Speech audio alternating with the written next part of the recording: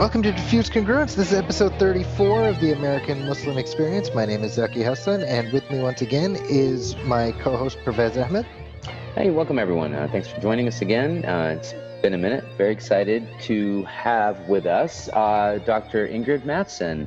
Was educated in Canada and in the United States, earning her PhD from the University of Chicago in 1999. From 1998 to 2012, she was professor of Islamic Studies at the Hartford Seminary, where she also developed and directed the first accredited graduate program for Muslim chaplains. Really would love to talk about that, and served as the director of the McDonald Center for the Study of Islam and Christian-Muslim Relations. Then from 2001 to 2010, Dr. Mattson served as vice president and then later as president of the Islamic Society of North America, ISNA, the first woman to serve in that position. Her writings, both academic and public, focus primarily on Quran interpretation, Islamic theological ethics, and interfaith relations. She is presently senior fellow of the Royal Ahlul Bayt Institute of Islamic Thought in Amman, Jordan. And we're really excited to have you join us, Professor Mattson. Welcome.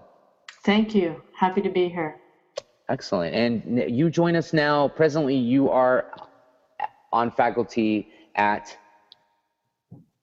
Huron University College in London, Ontario.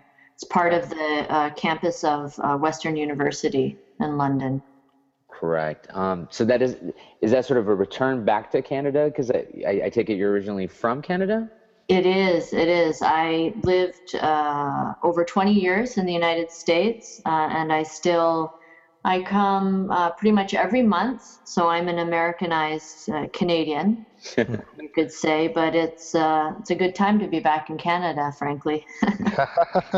You want to definitely get into some of that a little later. So tell us a little bit about your sort of early childhood. You were born and raised, I guess, spent your early life in Canada. What part of Canada? Right. So I grew up in Southern Ontario in a place called Kitchener, Ontario, which mostly Sudanese know, since Lord Kitchener was the Viceroy of England in Sudan, a very unpleasant character. So that's a kind of embarrassing name to have of my native city. Grew up, big family, had a wonderful childhood, Catholic education, elementary school, high school. Then I went on to study philosophy and fine arts at the University of Waterloo. All of that before I came to the United States. Correct. So was it while you were in your undergraduate studies that you sort of first, Islam kind of comes across your radar and kind of piques your interest? Yeah, well, I was raised Roman Catholic, but I left that tradition when I was 15 years old, and then subsequently had no religious identity or affiliation, wasn't any kind of seeker, wasn't really interested. I just kind of walked away from it and didn't think about it anymore. But then I met some Muslims from West Africa when I was studying in France during my undergraduate education. They were, as far as I knew, the first Muslims I met. A lot of fun, beautiful, wonderful people. Not, strictly observant, but just wonderful people. And they were because they were the first Muslims I met, they really set the example for me of just a good, ordinary Muslim. And I was interested in their background, their culture. I didn't know anything about it. So that's when I started reading up about Islam. And does that sort of take you, or why you decide to sort of study it beyond the undergraduate level? I know you do your master's and PhD in Islamic Studies at the University of Chicago.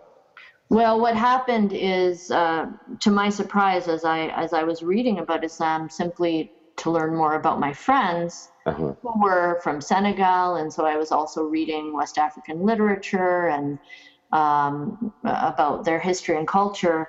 But when I started reading, what I learned was their sacred book, the Quran. I, to my surprise, found myself really having a very deep and compelling spiritual experience where I was reconnecting with God through this book. So I became a Muslim then at the end of my undergraduate education, and that really changed everything because I had been all set to continue with school. Probably I would have gone on to do an art history degree. But I became a Muslim and started hearing a lot of strange things from other Muslims about what that meant now. There's a kind of, I call it bait and switch process where when you're learning about Islam, you're just given the simple and the easy and the beautiful stuff. And then once you become a Muslim, all of these different Muslims and Muslim groups are trying to force their agenda, their ideology, their school of thought on you.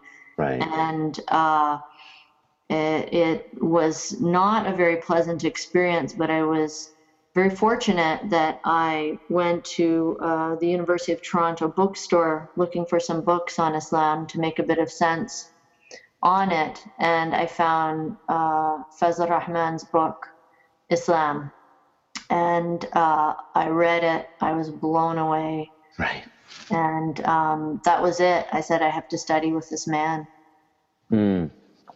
That's remarkable. In the past, we've had several of our guests in the past mention some connection to Dr. Fazl Rahman, certainly directly Dr. Omar, studying with him and doing his PhD with him at the University of Chicago. But also some of our other guests as well. So I think, if anything, our listeners have sort of taken away, those who aren't familiar with or haven't been introduced to the writings of Professor Fazl Rahman, hopefully they do so. The strange thing, though, is, I wrote him a letter. This is, of course, in the days before the internet and email. Yeah. I wrote him a letter saying I wanted to study with him. He wrote me back. I still have that letter. I have it right on my bookshelf beside my desk at home. He wrote back to me inviting me to come study with him. Beautiful. And it was just so exciting. But then I had a little thing I had to do before going to graduate school, which is I had always wanted to do some relief or development work. So I went and I did that for 2 years before I went to Chicago. In the meantime, he had passed away. So I arrived at Chicago without Fazl Rahman, but surrounded by his students and his legacy. And that was a very important lesson for me spiritually. And also, I felt that although I felt a little bit orphaned at that point, looking back on it, I think it was in many ways good for me. And of course, he was a great scholar who left all of his books.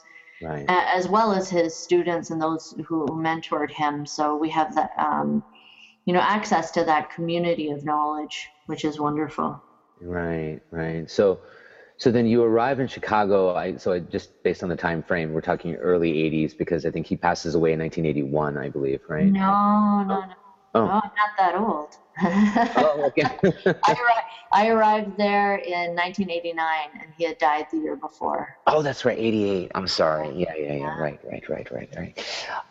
So then you're there, and so by then, of course, Dr. Omar had already graduated. He was already done. Right, but Dr. Ahmed was this. He was kind of a mythical figure. Everyone read his multi-volume, monumental doctoral dissertation. Yeah. Sitting in the library, we used to fight for that. And we talked about him all the time. Everyone would be saying, well, where is he now? What's he doing? How could we access him? And he was just such a topic of conversation. We were so intrigued because he was clearly such a genius. And his ideas were so compelling.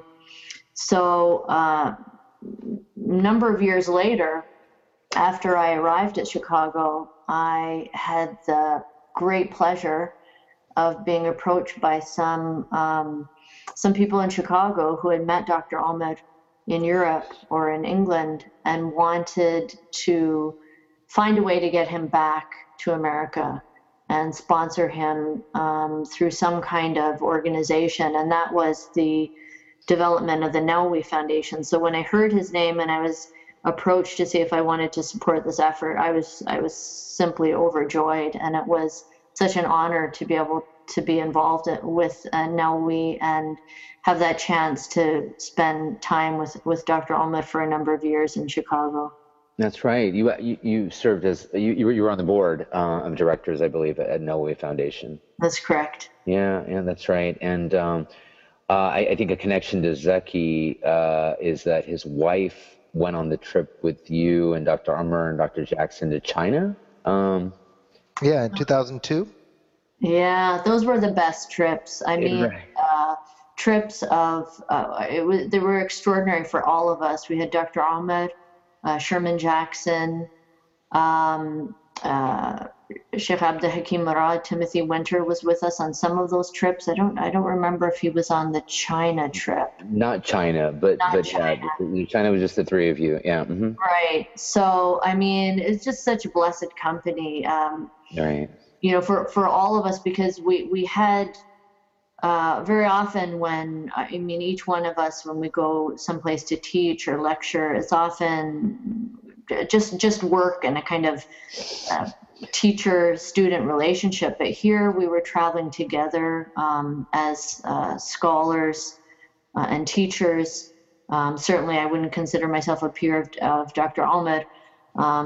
So I had the chance to learn from him as I was teaching as well. It's just a really blessed time. Right.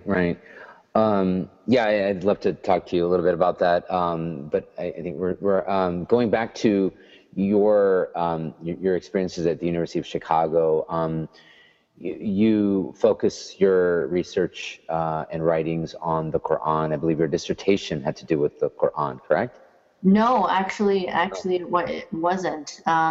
My dissertation was on slavery and social status in early Islamic society and law. That's so right. my dissertation is called "A Believer is Better Than an Unbeliever," which is taken from the Quran, a verse of the Quran. Mm-hmm.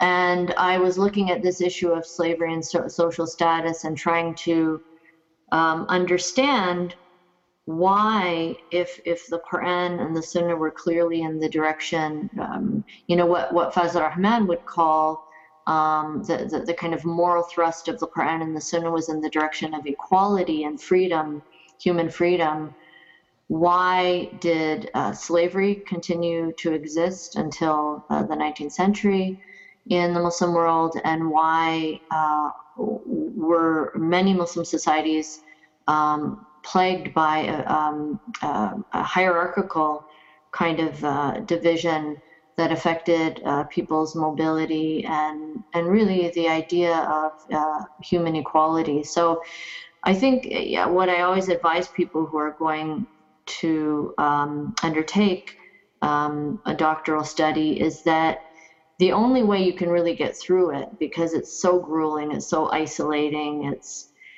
just such a difficult thing to do, is that you have to have an issue that you just need to solve. You know, you have a question that is so compelling to you that you cannot sleep or eat until you get it, until you tackle this, and it just keeps gnawing at you. And for me, it was that issue. And so it was challenging, but it was also satisfying to be able to devote that amount of time to that topic. Yeah. So did you, I mean, what was the sort of resolution to that in your mind in terms of the way that, you approached the topic, and then, the research you explored? Well, I'll tell you, I went into my study, really committing myself to honesty. I said, look, I have some core beliefs. I believe in God. I believe the Quran's the word of God. I believe that Muhammad, peace be upon him, is the messenger of God. After that, I could accept that anyone else could be infallible, is infallible, and that anyone else, any other Muslim, can make a mistake and has made many mistakes. So I think this is part of the advantage of not growing up Muslim is I didn't have this kind of Muslim identity issue. Islam wasn't an identity to me. I didn't link my self-esteem or my religious identity to the idea of a glorious Islamic civilization. I just didn't have all that baggage. So I think it made me able to really freely and honestly look at Islamic history in all of its beauty and ugliness where it was. And and I guess the short answer to what I discovered is that, and I think I was guided in this by Michel Foucault, who I studied also as an undergraduate in my studies of philosophy, Right. is that it wasn't about identifying the person or a few people who were evil or who created some kind of negative energy for Islamic society to go off the rails this way. It wasn't as bad as I thought. It was a question of understanding structures and understanding how there are unintended consequences of structures, but also how knowledge really is related to power. And it's important to understand that the scholarly class in Islamic civilization were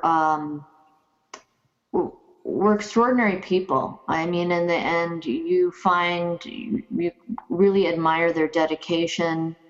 But like all people, they also have interests, and they certainly had a corporate interest in maintaining the scholarly class, because really for them in their mind and in reality, I think, they were the only thing between the ordinary people and tyranny. I mean, they had they had a kind of independence that they were insistent on maintaining. Right.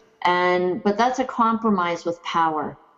It means that they accept that political power is responsible for some things, and they can only be responsible for other things. So in terms of moral guidance, they were extraordinary. In terms of upholding the law, they did uphold it on an individual basis, but they had no ability to address systemic problems. And something like slavery is a systemic problem. It can't be dealt with piecemeal. They were constantly encouraging the good treatment of slaves, the liberation of slaves, their emancipation. Their judgments generally were very good and really were in keeping with the spirit of treating these people primarily as human beings who had fallen into this terrible state of slavery, with the hope that, like every human being, they would one day be free again. So there wasn't this sense that there's a certain class of people who should be slaves or who are essentially slaves. No, they were human beings. Right. But they had no way of addressing the systemic problem. And even some of their solutions probably didn't help to move the system towards a dismantling. So it's quite complicated, but it shows us that none of these problems of human dignity can be dealt with in a very simplistic way. They're complicated and have many angles, economic, political. Right. I think, yeah, I mean, there's so much like that you uncover there, but the idea of, the sort of scholarly class being the buffer, if you will, between the ordinary people and the state, I think that might come as a surprise to not only maybe our non-Muslim audience and listeners, but also our Muslim listeners, because oftentimes, the way we've constructed or the way Islamic civilization is often viewed is as this sort of, theocracy where the scholarly class and the state were in cahoots, and that's just Islamic history or Muslim history just doesn't play out that way, where in fact the scholarly class really saw themselves and maintained themselves in conscious opposition to the state. Well, unfortunately, the situation changed during modernity. Right. And that's why, of course, we all believe that this is the case because this is how it's been for about maybe less than 200 years, but certainly over 100 years with the modern nation state. Correct. And people like Wa al-Halaq have demonstrated this very clearly. Mm-hmm. Professor Wa al-Halaq was at Columbia, professor of the history of Islamic law and legal theory. Yeah, has done a lot of research in this area and shows that we moved from a pre-modern empires and sultanates and other forms of territorial authority that were quite limited in their reach. They wanted law and order, but their means of exerting law and order were pre-modern, so were limited.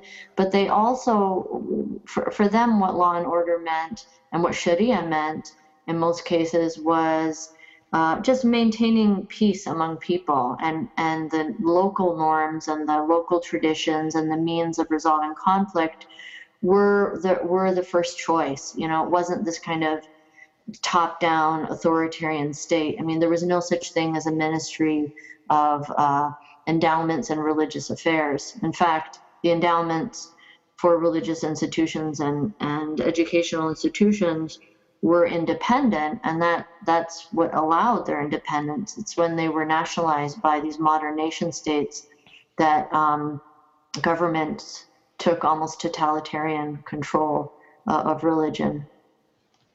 Right, exactly. I was speaking more about the sort of pre-modern era, like you mentioned. But I think also kind of worth noting, perhaps, that the institution of slavery wasn't racialized like it was in sort of the certainly the American context when we see slavery in Muslim history. Well, there was, certainly slavery wasn't considered to be the divine state of some group of human beings. Mm-hmm. It was, all human beings were considered to be essentially free, which is why if there was a foundling, for example, an abandoned baby, their legal status was always free, never slave, because freedom is the original status of any human being, no matter what their color is. So slavery was, at least theoretically or conceptually, was the product of war. War where you had, far too many captives to do anything else with them, unless they all would be executed, which seemed much less humane than taking them as captives. Now, this is not to be apologetic for slavery in any, by any means. It's just that there weren't a lot of choices for pre-modern people. That we have more choices now in warfare because we have the technology to be able to detain and hold a couple thousand people in one place and feed them and water them and not have them, end up with cholera. You need to take their sewage away. Right. But even now, we still have some problems. There are a lot of people who are detained or confined in semi-penal systems who are not being well maintained and whose legal status is liminal because it's always a challenge. What do you do with the enemy when they still want to fight you? Who do you release them to? How do you release them without hurting yourself or having them just come back and attack others? By the way, this is one of the reasons why my favorite TV show is The Walking Dead, because they're precisely dealing with this issue in this season about a determined enemy. And if you know they're coming back to get you, what can you do with them? Do you kill them, or do you confine them? What's moral in that situation? It's very difficult. Well, and can you talk some more about your own journey in terms of moving past your PhD into the Hartford Seminary? What took you there, and what you got out of that? Well, I as a graduate student, I was always in touch with ordinary life, ordinary communities. I had a family, I had children and a husband, and so we wanted to be part of Muslim communities in life, to have that religious life and to enjoy holidays and other things with them. So I never was just sitting in the library, although I spent most of my time there.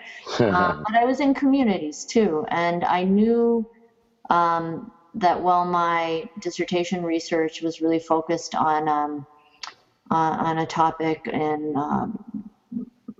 legal theory and history and Islamic history and society, that my questions were always oriented towards how do we, in the background, how could this help us understand what we're supposed to do today as Muslims? So I'd always been interested in living Muslim communities and been involved in part of them. So while I was finishing up my dissertation, I wasn't quite sure what I was going to do. I knew that I was supposed to start applying for academic jobs. I wasn't feeling that enthusiastic about it, but I would have gone ahead and done it if I had not received a call. I mean, literally a phone call from someone, a friend of mine, who I studied with at the University of Chicago. She's a well-known professor of Islamic studies, Marian Katz. And she called me. At that time, she was teaching at Mount Holyoke, I believe, and said, Ingrid, there's this job that I heard about that I think you would be perfect for. I know people on the search committee. They asked me if I knew anyone. Would you be interested in it? And then she described this job at Hartford Seminary, which I knew of only because of the Muslim World Journal. Hartford Seminary publishes the oldest English language journal dedicated to Islamic studies and Christian-Muslim relations. Wow. So I knew that name, but I didn't know much else about it. And they were looking for a Muslim professor who would be involved in some form of professional religious leadership training and education for Muslims. So it was, I was curious, and they said, can you meet us next week? They were kind of at the end of their search, and it seems they hadn't quite found the person they wanted. So I said, okay. I went, met them, saw what they were doing, and was really enthusiastic about it. And that's how I arrived in Hartford, Connecticut, with the mission to develop some kind of religious leadership program for Muslims. Well, and in terms of your own journey now, you served as president of ISNA from 2006 to 2010, and that was certainly at a time where the profile of anti-Muslim figures had increased, although it seems lower then than it does now. I mean, now it's almost become acceptable and mainstream. I would love to get your perspective on how things have changed in terms of how Islam and Muslims are talked about and discussed in the public sphere, which is something that you were dealing with, on the front lines of, so to speak. Yeah, I spent 10 years pretty much dealing with this issue. I was elected, so I went to Hartford Seminary in 1999, and then I was elected vice president of ISNA in 2001, started that, took that responsibility a week before September 11th. Okay, I was going to ask. Yeah. Yeah. So what I had thought was going to be, a standard kind of board position of a Muslim organization, it's a volunteer position where I would be going to, be having a meeting, a board meeting once a month, and going to some activities, suddenly became something else. The demand for Muslim voices, for education on Islam, both for Muslims and for non-Muslims, was so critical, because on the one hand we had these violent extremists justifying their actions in the name of Islam, which was very confusing to many Muslims, and on the other hand, there were people who were already ideologically hostile to Muslims, either for political reasons or religious reasons, or maybe just racial, because Islam is racialized. So they were, white supremacists or others who saw this as an opportunity to really hammer Muslims and Islam. And if that sounds exaggerated, it isn't, because right away I was reading their newsletters, publications. I remember I must have been, maybe because I had a subscription to something like The Nation or Mother Jones or something like that. I remember getting solicitation letters for membership from atheist organizations saying, this is the time now to attack Islam because it's weak and we can really show how terrible religion is. Wow. Yeah. So that has only increased, and unfortunately we have this what is very clearly a mirroring process where the extremists on both sides simply reflect each other and reflect each other's violence and bigotry and xenophobia, and are looking for political and military ways of hurting the other side. So it's been, it's very disheartening to see this, and we're living in such a violent time, and such a time of vulgarity and meanness and deliberate misinformation and misunderstanding. And the thing that has made this so much worse is that really the rise in the internet and the widespread availability of the internet coincided with this. Right. So before, where someone, the only place they may have learned about Islam or heard about Islam is they might get a little snippet of the news and read about it and feel confused. And if they were really motivated, maybe they'd go to the public library and look up something. Now all they have to do is open their computer, Google it, and they would see all these Islamophobic websites would come up with misinformation. So it is very difficult to crack into, that Islamophobic tangled web of misinformation. At the same time, there's the other tangled web of violent extremist misinformation about Islam. That's right. So it means that there's no one naive anymore. There are no naive encounters. When I first started public speaking in the late 90s, I would go to a church group or a community group, and they might have some impression of Islam and Muslims, maybe vaguely negative if they were aware of Middle East politics, maybe somewhat positive if they had a neighbor or someone they worked with who was a nice Muslim. But they were open to learning or listening. By the mid-2000s, it was a completely different dynamic. I'd be invited to speak to a group, and immediately, in the question period, people would be asking, throwing out all these terms. Well, what about jihad? Right. What about, and of course, taqiyya? How could we trust you? We know that Muslims are supposed to lie about their religion. They would say, so I can't even trust what you're saying. Or they would say, well, you seem like a nice person, but it must be because, you're a Westerner, or you're not really like the rest of Muslims. So the dynamic is completely different. Right. Well, and to that point, I mean, there might be people listening here who don't understand what taqiyya is, or who've heard it and don't have a context for it. Maybe this is a good time to explain what that is exactly. Right. So what it means is dissimulation, or kind of hiding something, and the Islamophobes have made it into some kind of article of faith of Islam, which it is not whatsoever.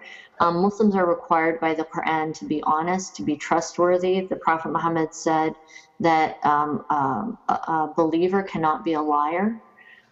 So lying is absolutely forbidden.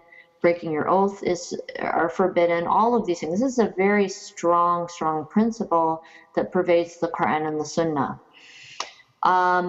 It is true, however, that if someone is if their faith is, if their life is under threat, if they are subject to torture, persecution that they cannot bear, that they could conceal their religion. So this came out of the time when early Muslims were being persecuted, and in particular the verse of the Quran that talks about the person who's not held accountable for denouncing their faith if they're under duress is a young man, Ammar, who was tortured along with his parents, Yasir and Sumaya in Mecca, for being Muslim, and they were slaves. His parents were slaves, and the three of them were tortured.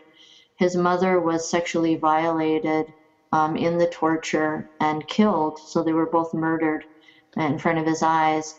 And so he, as a young man, then said, okay, I'll say whatever you want me to say. He felt very bad. He felt that when they let him go after this, he felt that he had lost his soul. And when he came to the Prophet Muhammad devastated, the Prophet Muhammad's who had no way of protecting him at this time. He had no means of protection. He had no political authority. Said to him, if they come for you again, say the same thing. Meaning that you're not supposed to, you don't have to allow yourself to be tortured to death when God knows what's in your heart. And then Muslims use this exemption again during the time of the Inquisition, after the Reconquista of Ferdinand and Isabella in Spain, and they were persecuting and torturing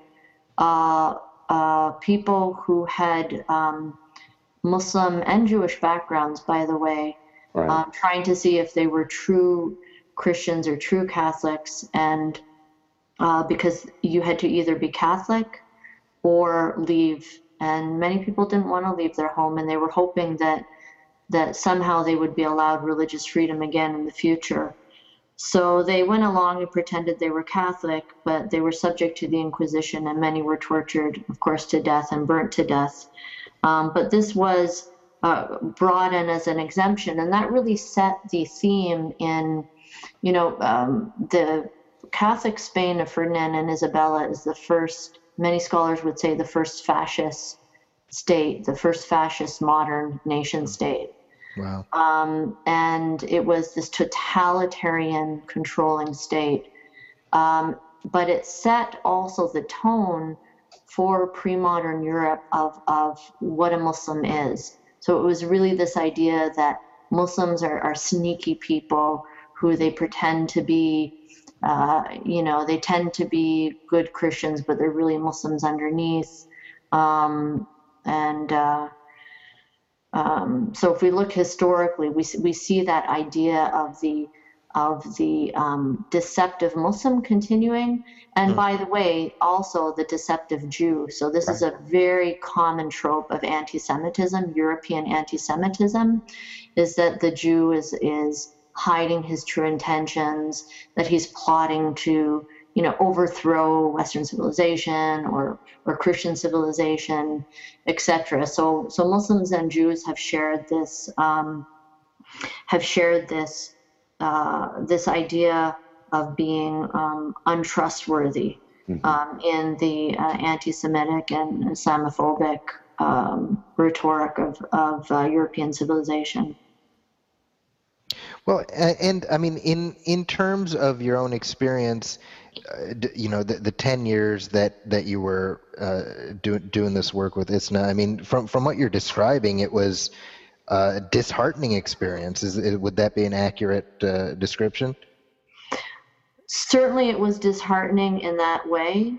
On the other hand, there were wonderful, great, tremendous things that happened. And we have to remember that the Holy Quran says, maybe you hate something and it's good for you. Sure. So in the sense that it was tremendously hard, but it also brought the best out in the best people. And I saw that among Muslims and among people of other faiths and no faiths. So we saw that as this was happening, first and foremost, and this is important, that Muslims, ordinary Muslims, were standing up for true Islam, the true voice of Islam against the extremists. So I was just flooded with requests from ordinary Muslims and communities for education. I had this influx of students at Hartford Seminary of ordinary Muslims, some retired Muslims who came out of retirement, or women who up until that time were not, were, you know, just in the mosque serving some, you know, tea and biryani, or, you know, on potluck nights, who said, I can no longer let these extremists speak for me. I need to learn more about my religion. And they came and they did degrees and they studied, and then they went out and they, you know, developed a strong voice. And all over America, we saw that, you know, with things like ING, the Islamic Networks Group, which is a wonderful Speakers Bureau organization. They saw this huge increase in demand among Muslims to learn more about Islam and be able to articulate, first and foremost, to themselves, to their families, to their communities, what is the true message that is pluralistic, that it is supportive of democracy, loyalty, all of these things. So to me, you know, it stimulated this incredible growth, intellectual maturity, spiritual maturity, and a sense of responsibility among American Muslims that, you know, no one else is going to do this for us. We need to get a grip and articulate our own vision of Islam and establish institutions that are going to reflect those values. So we also saw this tremendous growth in new kinds of Islamic organizations, from, you know, doing social justice and medical free clinics, and all of these efforts that were just really, that show what Islam is really about. And at the same time, again and again and again, we saw leaders of the Jewish community, of different Christian denominations, of you know, secular people in civil rights organizations and social justice organizations stand up and say, we want to be partners with you in this good work. We want to amplify your message. We want to be loudspeakers for you to our communities and our religious congregations about what Islam is and what Muslims are, because we don't want, you know, we don't want our people to be biased and bigoted towards Muslims. And so that gives me tremendous encouragement. I think we're far better than we ever were before in terms of our own knowledge, our maturity in taking responsibility for our community, and in having really principled partnerships with our allies. So it's not only about us, but you know, the Quran says, "Hal jazaa al-ihsan illa al-ihsan," is a reward for goodness other than goodness. And so Muslims are also reciprocating, advocating for the rights of other people, not just for their own rights in this context. So all of that is tremendously encouraging, and is the lesson for us about the good that can come out of a bad situation. Right, right. Agreed. And I think, yeah, I mean, to have you sort of see that from the vantage point of your leadership role at ISNA, because I mean, really, if you look at the time period there, I mean, that's really where you see, like you said, the sort of expansive nature of Muslim community, or of the Muslim community sort of responding to, but at the same time going well beyond, what was happening, post 9/11. So I think that's very, very fascinating. If I could maybe shift the discussion a little bit in the time that we have left, to sort of maybe within the Muslim community, and going back perhaps a little bit to your work at Hartford, at the Hartford Seminary, with regards to the chaplaincy program. I'd love for you to sort of comment on what you see as the needs that we have as a Muslim community in terms of, like, because I mean, it's one thing to have a qualified imam per se, who is, say, a scholar in his or her own right, has the requisite training in scripture and so on, but not having the sort of training and background in pastoral care, which, when I think of the chaplaincy program, that's really what I think of. So I'd love for you to sort of talk about that a little bit in terms of the needs of the Muslim community in having leadership who is not only trained academically as a scholar or in the Islamic sciences, but also really, this need to be able to deliver pastoral care to the growing community. This is such an urgent need. It's not only pastoral care, it's individual counseling. It is care for people where they are in society, whether that's in the mosque, in a hospital, in a prison, on the streets, or confined to their home. Mm-hmm. What is the point of community? I mean, I really think we need to step back and say, what is a jama'ah? What is a congregation? What does it mean? Why do we even come together for community? Of course, we need to find some place where we can get together to pray in congregation. All right, check. We have that. We need to learn what is necessary for our religion. But in the end, I think it would be helpful for American Muslims to think, and really Muslims globally, to think again about the kind of congruence between political systems and social systems.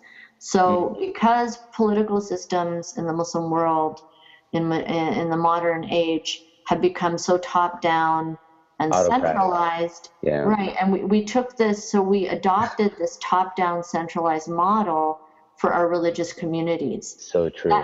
That's not a natural way of living and of being together. Right. What we need to do is to give support to the natural relationships that exist in society. And that means, it means couples, it means parents and children, it means extended family, it means neighbors, and to strengthen those systems and then find the gaps and have ways to serve the people who are in the gaps. Like, for example, we have this very strange idea where we think that giving a lecture is the solution to every problem, right? Right. Yeah. Like if your problem is loneliness, if your problem is that you have no one to eat dinner with, or you wake up on Eid and you live alone and you go to pray Eid prayer and everyone's with their family and you have no one to celebrate with, your problem is not lack of knowledge, lack of information, lack of encouragement. It's lack of people in your life. It's lack of connection. And so we need to really shift our focus to connecting people and supporting people. And that can only be done with people, not with buildings, not with, with all due respect, knowledge. I'm a scholar. Knowledge is important. Right. But proportionally, what are the number of institutes and lectures and, knowledge retreats that we need compared to human resources for counseling, support, and presence. It's really about being present with people as they go through the challenges of life. We do not have enough people. Many Muslims they don't think of it if they have their own family. If they have their own family and circle of friends, they don't feel that absence. But we live, it's not only converts, it's not only people who are divorced or single, but we live in an incredibly mobile society. Most Americans are going to move half a dozen times at least in their life for work, for school, for all sorts of reasons.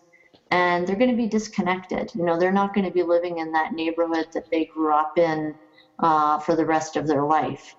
So who's the person and what are the systems for supporting them and checking in on them? It can't be, just some kind of Dropbox. The imams of the mosque, they only have a certain amount of time, and the needs are not all in the mosque. What do you do, for example, about for example, I had a friend, one of the places I lived, who had two severely autistic children in the home. She could never really bring them out to Islamic events because there wasn't a tolerance for, the behaviors that were natural to them. She's extremely isolated at home. Why would we not have something like a visiting chaplain corps? Home chaplains, like we have visiting nurses or home nurses, who go around and visit and spend time with and even pray with people who are in their homes and can't get out to the community. And there are so many of them. I think most people would be shocked if they actually undertook the effort of trying to calculate and find these kinds of people. Right. And yeah, you bring up so much, but if I could just respond, like the kind of spirit, the kind of spiritual bypassing, right, that you kind of mentioned, which is like, the cure for loneliness or depression is more knowledge, or just come and, or pray this or fast, and that should take care of like real human needs that people have, right? And I think that the propensity to do that, I think, is informed by this, by the fact that unfortunately we have people who aren't trained in, like in counseling and being present with people and really addressing the needs of a community, certainly, in modern America, as it were, with the challenges that we confront. Yeah, it's not only that, it's that I have a lot of sympathy for imams. Yeah, of course. They're overworked, underpaid, disrespected, subject to completely arbitrary rules that change every time there's a new board election. So it really is the community's fault when they don't have, when there's a mismatch here. But many imams, some imams really are pastoral people, and this is their gift, is connecting people. Right. Many imams of our mosques, however, really want to be scholars. So they're good at scholarship, they're good at teaching. They actually don't have the gift of pastoral care. Yeah.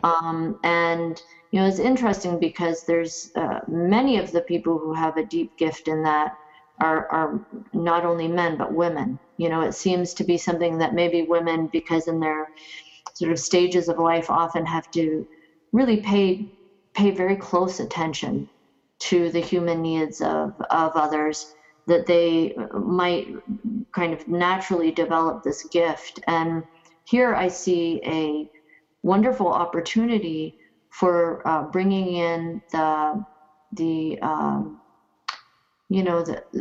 gifts of service of Muslim women more into our community.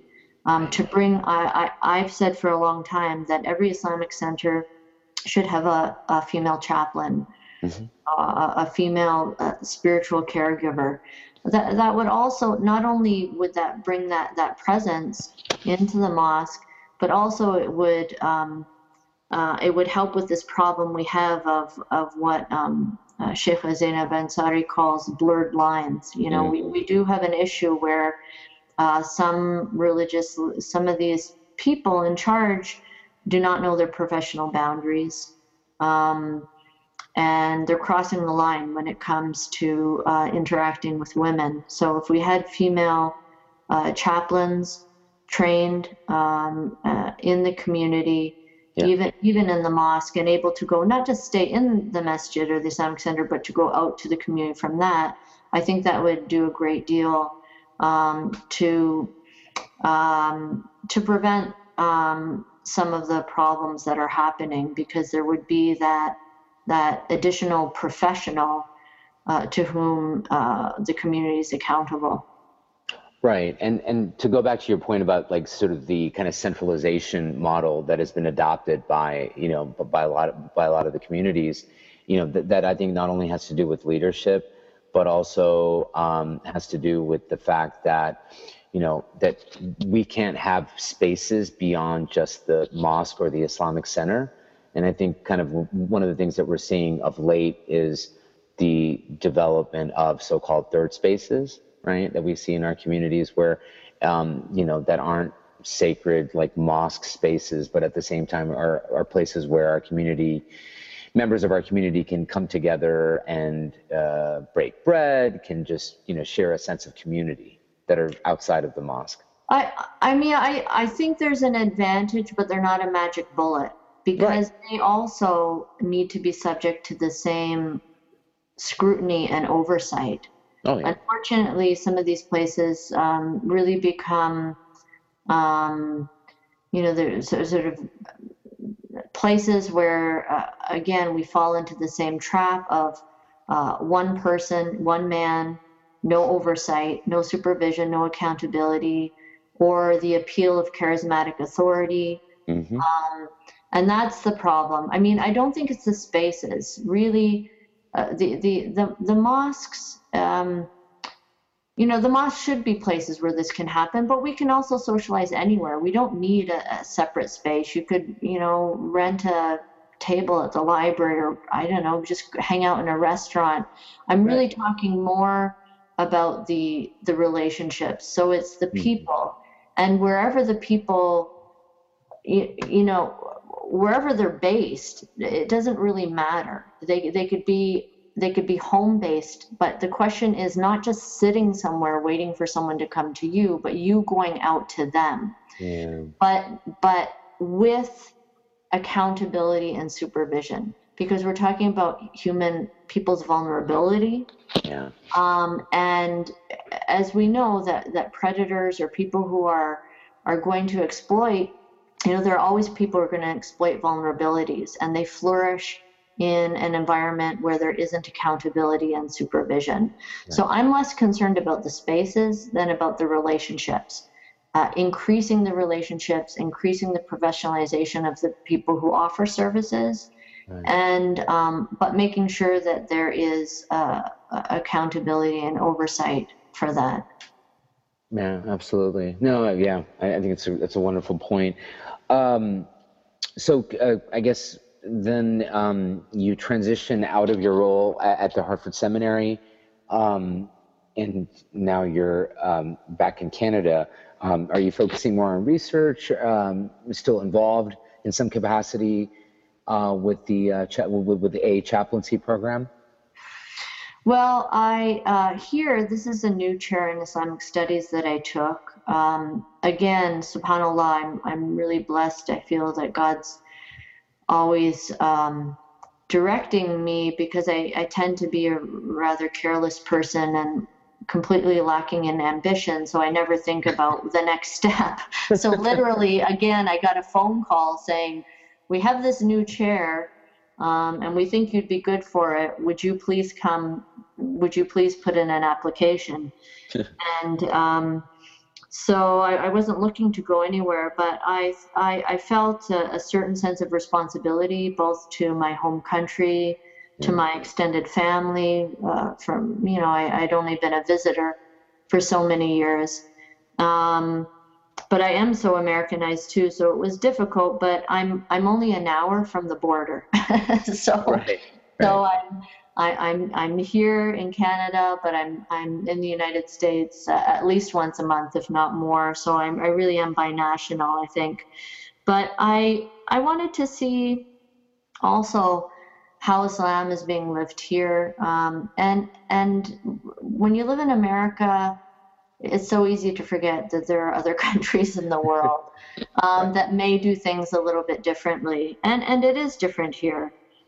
Canada's kind of somewhere between the American and the European model.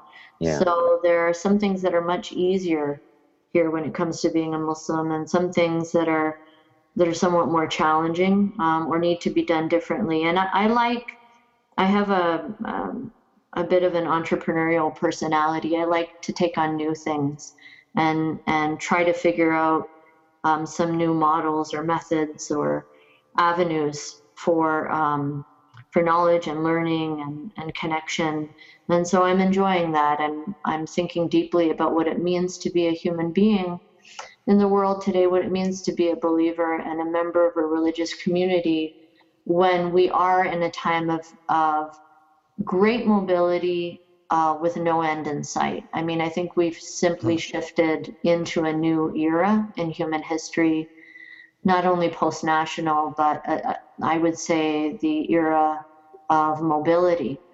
So what does that mean in terms of loyalty and of responsibility to the place where you are for that time?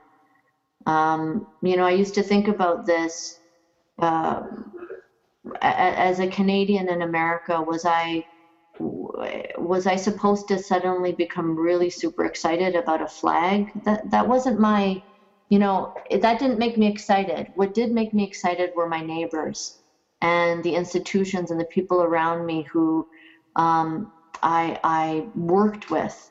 So I felt this deep sense of loyalty, and wherever I go, I find myself being deeply loyal to the people around me, trying to understand their customs and norms and to find the way to continue to be myself, yet also adjust what I do to help smooth the gears of society, of just helping to create a society where people feel a sense of harmony. And so what does that mean for this idea of identity, religious identity and national identity?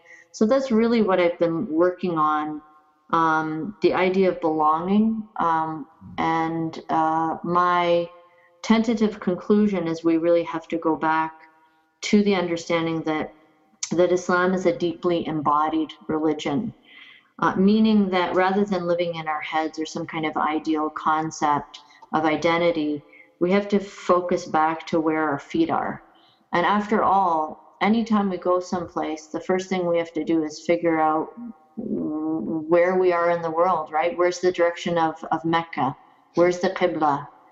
So we have to know where we are, and then we have to get water to wash ourselves. So what's our water source? It has to be pure. Do we know where we're getting our water from?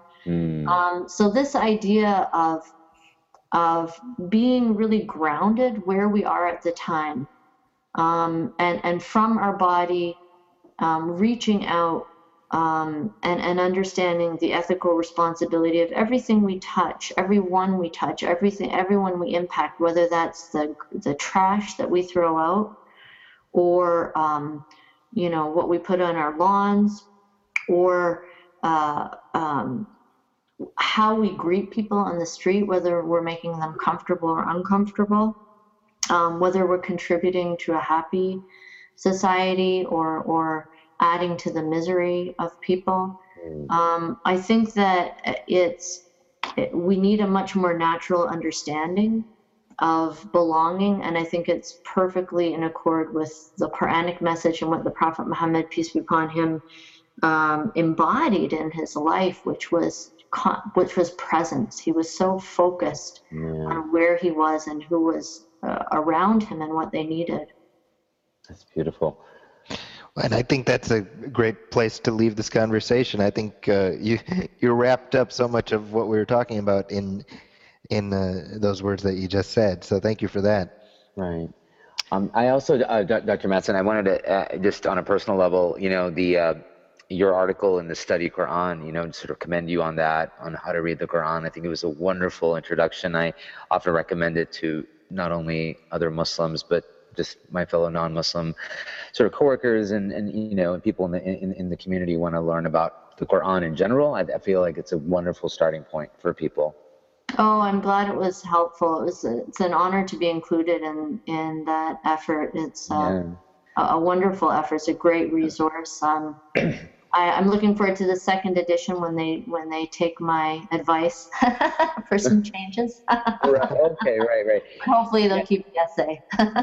It's certainly been not without controversy, but as these things go, it's kind of interesting actually. We had Professor Lombard on the show, and then who obviously we went into quite great length in terms of how the whole project came about, and then like as I mentioned earlier, the episode with Dr. Omar. Dr. Omar had nothing but wonderful praise for it. But, as these things go in our community, people have different reactions. But I think that, I too, like yourself, am looking forward to the next edition, see how that changes things. Yeah, but I am using this edition for my class now, my Quran class. As wonderful. This is the reference, and they're finding it really helpful. I agree. Yeah. Well, it's been great speaking with you. Likewise. And so before we leave, where can people find you online, Dr. Mattson? Your writings, I know you're on Twitter, if you don't mind sharing that. I love following you on Twitter. Yeah, my website is ingridmattson.org. Very easy, ingridmattson.org. And I think that's my Twitter handle, too. Okay, great. And Zaki, where can people find us and leave us feedback? Well, you can go to our Facebook page, facebook.com/diffusecongruence, and leave us any comments there. You can also email us at diffusecongruence@gmail.com. And of course, go to iTunes, go to Stitcher Radio, go to TuneIn Radio. Leave a comment, leave a star rating, let us know how we're doing. Let us know your thoughts on either this episode or previous ones, and we will be sure to share those on upcoming episodes. But with that, it's a good place as any to wrap things up. So on behalf of Pervez Ahmed and our guest, Dr. Ingrid Mattson, my name is Zaki Hassan. This has been Diffuse Congruence. Thank you for listening.